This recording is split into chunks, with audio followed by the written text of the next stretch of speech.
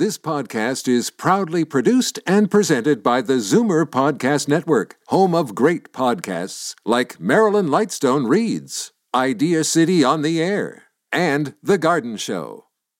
You're listening to an exclusive podcast of the ZWIR Week in Review, heard every Sunday at noon on AM 740 ZWIR Radio. You're listening to the ZWIR Week in Review, brought to you by Chartwell Seniors Housing and Sun Life Financial.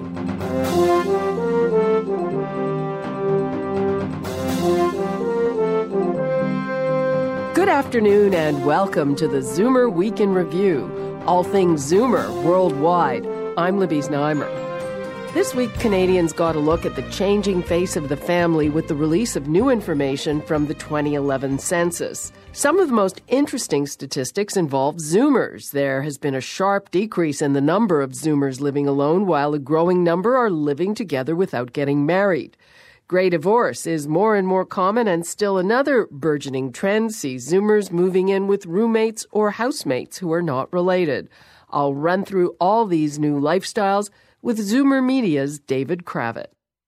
Plus, it's the first official weekend of fall, and although you might not be thinking about it, now is the time to get out in your garden. The fall is a great time to plant. The soil is nice and warm. The temperatures are great for working in. That's Charlie Dobbin from AM 740's The Garden Show. She's here with tips on what to do now to prepare for a great garden in the spring. So long, Marianne, it's time that we began to laugh. And this week, Leonard Cohen celebrated his 78th birthday. We'll honor one of Canada's greatest artists with a look back at his career, from poet to troubadour. But first, here are your Zoomer headlines from around the world. We'll start in New Orleans, where this week AARP held its Life at 50 Expo featuring actor Billy Crystal, tennis star Martina Navratilova, and singers Stevie Nicks, Gladys Knight, and Melissa Etheridge. Both political parties used the conference as a campaign stop. President Barack Obama addressed the crowd via video conference and stated the importance of Medicare and Social Security. Meanwhile, this was the crowd's response to Mitt Romney's running mate Paul Ryan when he took to the stage and suggested repealing Obamacare. The first step to a stronger Medicare is to repeal Obamacare, because it represents the worst of both worlds. Researchers in the Netherlands are calling for new Europe-wide strategies for end-of-life care. After studying the death certificates of 4.8 million people from 27 countries, they say that cancers and long-term diseases accounted for 42% of all deaths, many of which were preceded with pain, depression, anxiety, and fatigue. They now want policymakers to develop palliative care solutions to cope with the burden of these diseases. The findings were published in the medical journal BMJ Supportive and Palliative Care. Meanwhile, obesity rates in the United States are soaring. If current trends continue, by the year 2030, more than half the population in 39 states will be obese, and 13 of those states will have obesity rates pushing 60%. This, according to a report released by the Trust for America's Health. The report projects this will result in another 6 million cases of type 2 diabetes, 5 million cases of heart disease and stroke, and more than 400,000 cases of obesity-related cancer. Obesity already costs the U.S. about $200 billion annually. And finally, a study out of the United Kingdom finds that most charities depend on Zoomers for most of their donations. The research by the charity's Age Foundation shows a growing gap between people above the age of 60 and those under 30 when it comes to charitable giving. Gifts from people over 60 now account for more than half of the country's overall donations, a staggering increase from 30 years ago when they only accounted for a third. I'm Libby Znaimer, and those are your Zoomer headlines from around the world. The face of the Canadian family is changing, and Zoomers are at the forefront of the revolution in our lifestyles. The picture emerged with this week's release of new information from the 2011 census. Most of us still live as part of a couple, but more and more are doing this without the benefit of marriage. Late-life divorce is a growing phenomenon, as is the multi-generational household. And Zoomers are getting together with friends and living as housemates, sharing the costs, responsibilities, and companionship that come with living together. Author and Zoomer Media VP David Kravitz has been following these trends for years, and he dropped by the studio earlier this week. David Kravitz, thank you so much for joining us. Thanks for having me. Well, the latest numbers from the 2011 census just confirm what we know about the changing lifestyles of Zoomers. So first of all, in the last 10 years, there are a lot more people living as part of a couple. Well, I think this is a function of certainly longevity. They're living longer as couples. They're living well into their 80s now. It's quite commonplace. So there's not surprising that we should see that happen. And then in some cases, they're not married. They're living together for maybe decades while not being married. And that's also a trend. So we're seeing, I think that all this means is we're seeing more diversity. We're seeing no one pattern anymore. And that's logical because if everybody's living longer, your chances of getting a lot of different permutations and combinations increases as opposed to everybody in one channel. Let's get to this more Zoomers living together without marriage. How do you explain that? I think that I would be interested in digging a little deeper and see how many of them it's their second relationship. But if you leave that aside, or third or fourth, well, I was being nice there, right? I think it's a function partly of finances. I think that particularly where it's the second or third or fourth relationship, they may have assets that they want to keep. They may have prior commitments. They may have grown-up children that they want to take care of, and they don't want to burden their partner with that, or the partner doesn't want to be burdened with that. So they each kind of have their own separate package. And I also think it's a function of a little bit of lifestyle, because if you're mobile and if you can travel together and enjoy stuff together, the idea of, hey, we can have everything we want and we don't really need to tie the knot and encumber ourselves with all that, it's not that surprising to me, really. Mm-hmm. And I guess it's also a function that this generation, I mean, we were the generation of sexual liberation, so sure, what the heck? Yeah, no, exactly. Yeah. And you can do all that. And I think also if you're older, your life is maybe a little bit more complex, and so the barriers to legalizing it in a formal marriage, whether it's property, whether it's estate planning, whether it's, I know I've been reading, and this is only anecdotal, a number of them continue to live in both houses. Yeah, that's interesting. Keep your house, I'll keep my house, we'll live there this week. In other words, or he or she has the place in Florida, the other one has the place up here, and it's just, back and forth. But if they then try to codify that in a marriage, it would just get way too complicated. Still, despite all this, women living alone outnumber men living alone by something like 3-1 after the age of 50. Right. I think it's partly, again, longevity, but there's also another factor.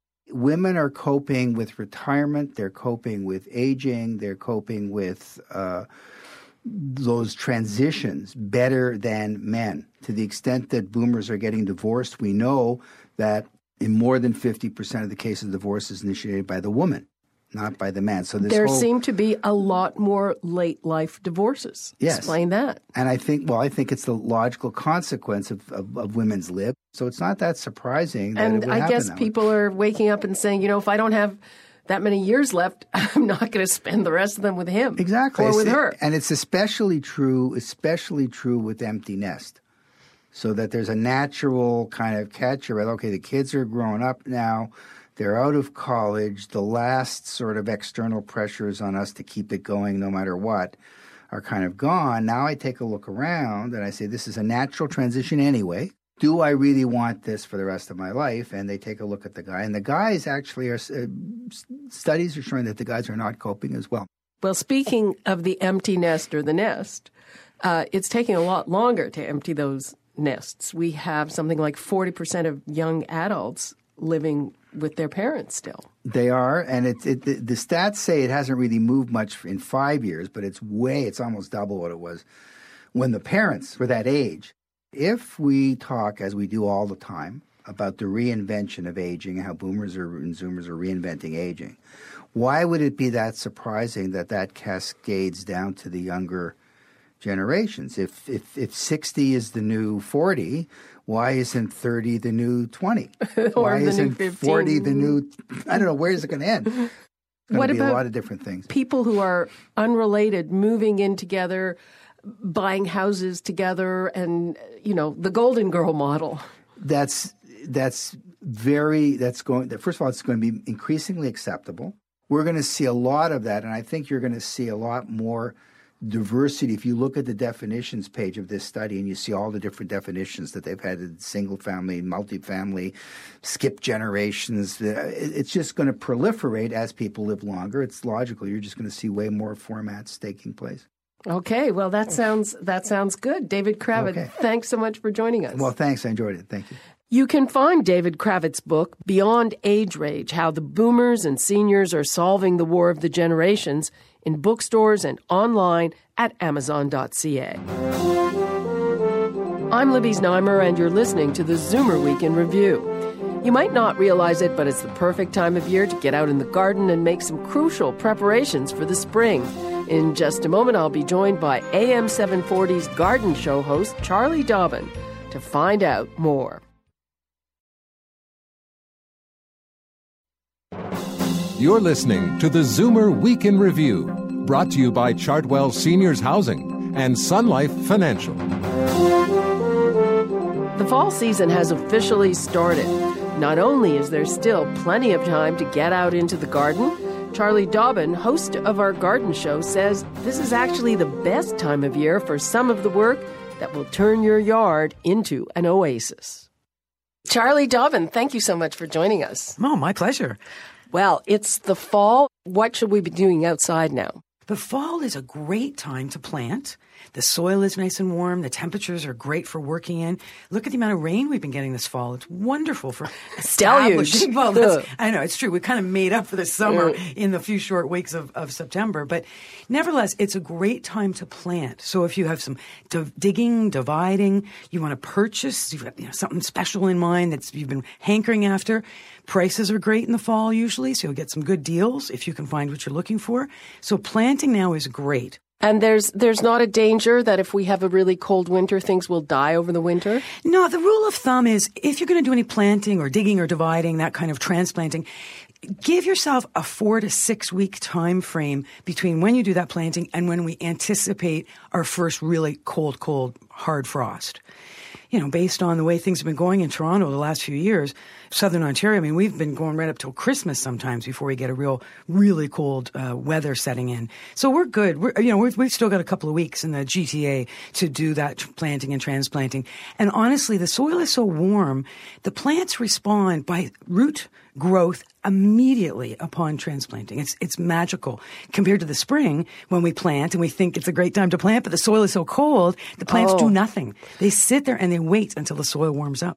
Okay, so what else? Bulbs. This is the time to be planting bulbs, whether it's the tulips and daffodils. Get those in the ground before the ground freezes. This is the time to plant garlic, if you're somebody who would like to get some garlic into the ground.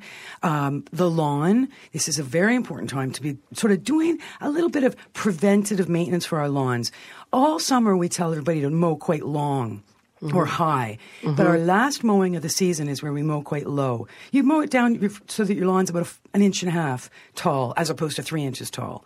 We always try and fertilize in the fall because the fall fertilizer for the lawn means the lawn will come through winter in better condition than not. Okay, so you fertilize the lawn. Do you fertilize the rest of the garden? No fertilizing of anything except the lawn in the fall. Because you know why? If you start cranking a lot of food on to, say, your perennials or your roses or trees or shrubs, you'll tend to push soft, tender growth. And that is what will get frosted off once we do get cold weather. That's quite a bit of work, I guess, right there. But it's great. It's fun, though, because it's not hot, right? Remember? And the birds are flying, and there's, the bugs aren't out now. It's really good. It's a great time to be outside. Mm-hmm. And is there anything else in terms of planning that we should be doing for next year? Well, that's a good point. I'm a huge fan of having a plan. So whatever you're doing in your garden, most of us can't do it all at once anyway. It's too much. It's either too expensive or too much work. So have a plan. and work at it. So even if it means bringing a professional into your space to help you lay out the plan on paper, work towards your own personal nirvana, right? What about tweaking the plan? You know, you get to the point where suddenly the garden is mature or getting there. And what do you have to revisit and change? Well, sometimes we discover that there are newer varieties available of certain plants that are better than the ones we planted. Hydrangeas come to mind. There's some amazing hydrangeas that's out true. there now Yes. versus the old ones, right? Yeah. Roses come to mind. There's amazing new roses out there. You know, no diseases, virtually, maintenance free compared to some of the old roses. Also, pruning, of course, is an ongoing thing. And for some of us, don't know how to prune. Again, don't hesitate to hire the professionals to help with that kind of thing. How do you choose a professional? And sometimes it's hard to get a fix. You know, they'll tell you one thing and suddenly there's a very large bill. Mm-hmm. That's a bit of a tough one. And part of it, you're right, is knowing what it is you want, being educated in terms of what you think the garden and lawn need, and speak to the people about them being able to fulfill what you believe the requirements are. But as well, remember there is a professional organization called Landscape Ontario. Website is landscapeontario.com. Go to that website. Put in your postal code, and it'll come up with professionals in your area. And it's very easy to phone them, do some interviewing, or go to their websites, get a sense of what they're all about. Because you're right, you do want to make sure you've got people that are, they're insured, they have professional ethics, they're well educated, they'll stand by what they do. What can you expect as an hourly rate? Mowing the lawn, it's probably about $25 an hour. You start getting into construction, it probably starts at $40 an hour and goes up from there. Planting, it's going to depend how talented or educated the planter is. But again, it probably could run anywhere from $25, probably about $25 an hour. Charlie Dobbin, thank you very much. Great advice. You can hear Charlie Dobbin on The Garden Show every Saturday morning at 9 right here on the new AM 740 Zoomer Radio. I'm Libby Znaimer, and this is the Zoomer Week in Review. So long, Marianne. This week, Leonard Cohen celebrated his 78th birthday. Coming up, we'll hear some of the prolific Zoomer's great music. And laugh about it all again. You're listening to the Zoomer Week in Review, brought to you by Chartwell Seniors Housing and Sun Life Financial. Welcome back to the Zoomer Week in Review. I'm Libby Znaimer. It's time now for your International Arts Date Book. Tips for those of you who are jetting around the world. Here's Jane Brown. In New York City, the music and lyrics of Stephen Sondheim are featured in a new production on Broadway. Marry me a little, love me just enough. Marry Me a Little is a revised version of the 1991 play The Old Boy. It's the story of two single strangers left alone in their studio apartments on a Saturday night. It features songs by Stephen Sondheim that were cut from some of his most famous musicals. Directed by Jonathan Silverstein, it's in previews at the Clermont Theater on West 42nd. To the Windy City, where a pioneer of conceptual art is being celebrated at the Art Institute Chicago. Alan Ruppersberg's latest piece is called No Time Left to Stand Again, the B&D of R&R. It's a sweeping survey of recorded American music from the early 1900s through guitarists of the 1960s. And in Thailand, the Bangkok International Festival of Dance and Music continues at the Thailand Cultural Center. I'm Jane Brown, and that's the International Arts Date Book. Thanks, Jane. This week, Leonard Cohen celebrated his 78th birthday. It marks another milestone for a man who has had a legendary career. He started as a poet fresh out of McGill University in the 50s. His first volume of poetry, Let Us Compare Mythologies, was published in 1956. That was followed by The Spice Box of Earth in 1961 and Flowers for Hitler in 1964. He also wrote his two novels in the 60s, The Favorite Game in 1963, Beautiful Losers in 1966. The following year, though, Cohen moved from being a poet to being a troubadour. He released his first album, The Songs of Leonard Cohen, which included two of his career hits, Suzanne and So Long Marianne. From that point on, his musical career took off and he released album after album through the 70s, 80s, 90s, and 2000s. His most recent, Old Ideas, was just out this year. To celebrate his birthday, here is some of Show Me the Place. Show me the place where you want your slave to go. Show me the place I've forgotten, I don't know. Show me the place where my head is bending low. Show me the place where you want your slave to go. Show me the place, help me roll away the stone. Show me the place, I can't move this thing alone. Show me the place where the word became a man. Show me the place where the suffering began. The troubles came, I saved what I could save. A thread of light, a particle away. But there were chains, so I hastened to behave. There were chains, so I loved you like a slave. Show me the place where you want your slave to go. Show me the place I've forgotten, I don't know. Show me the place where my head is bending low. Show me the place where you want your slave to go.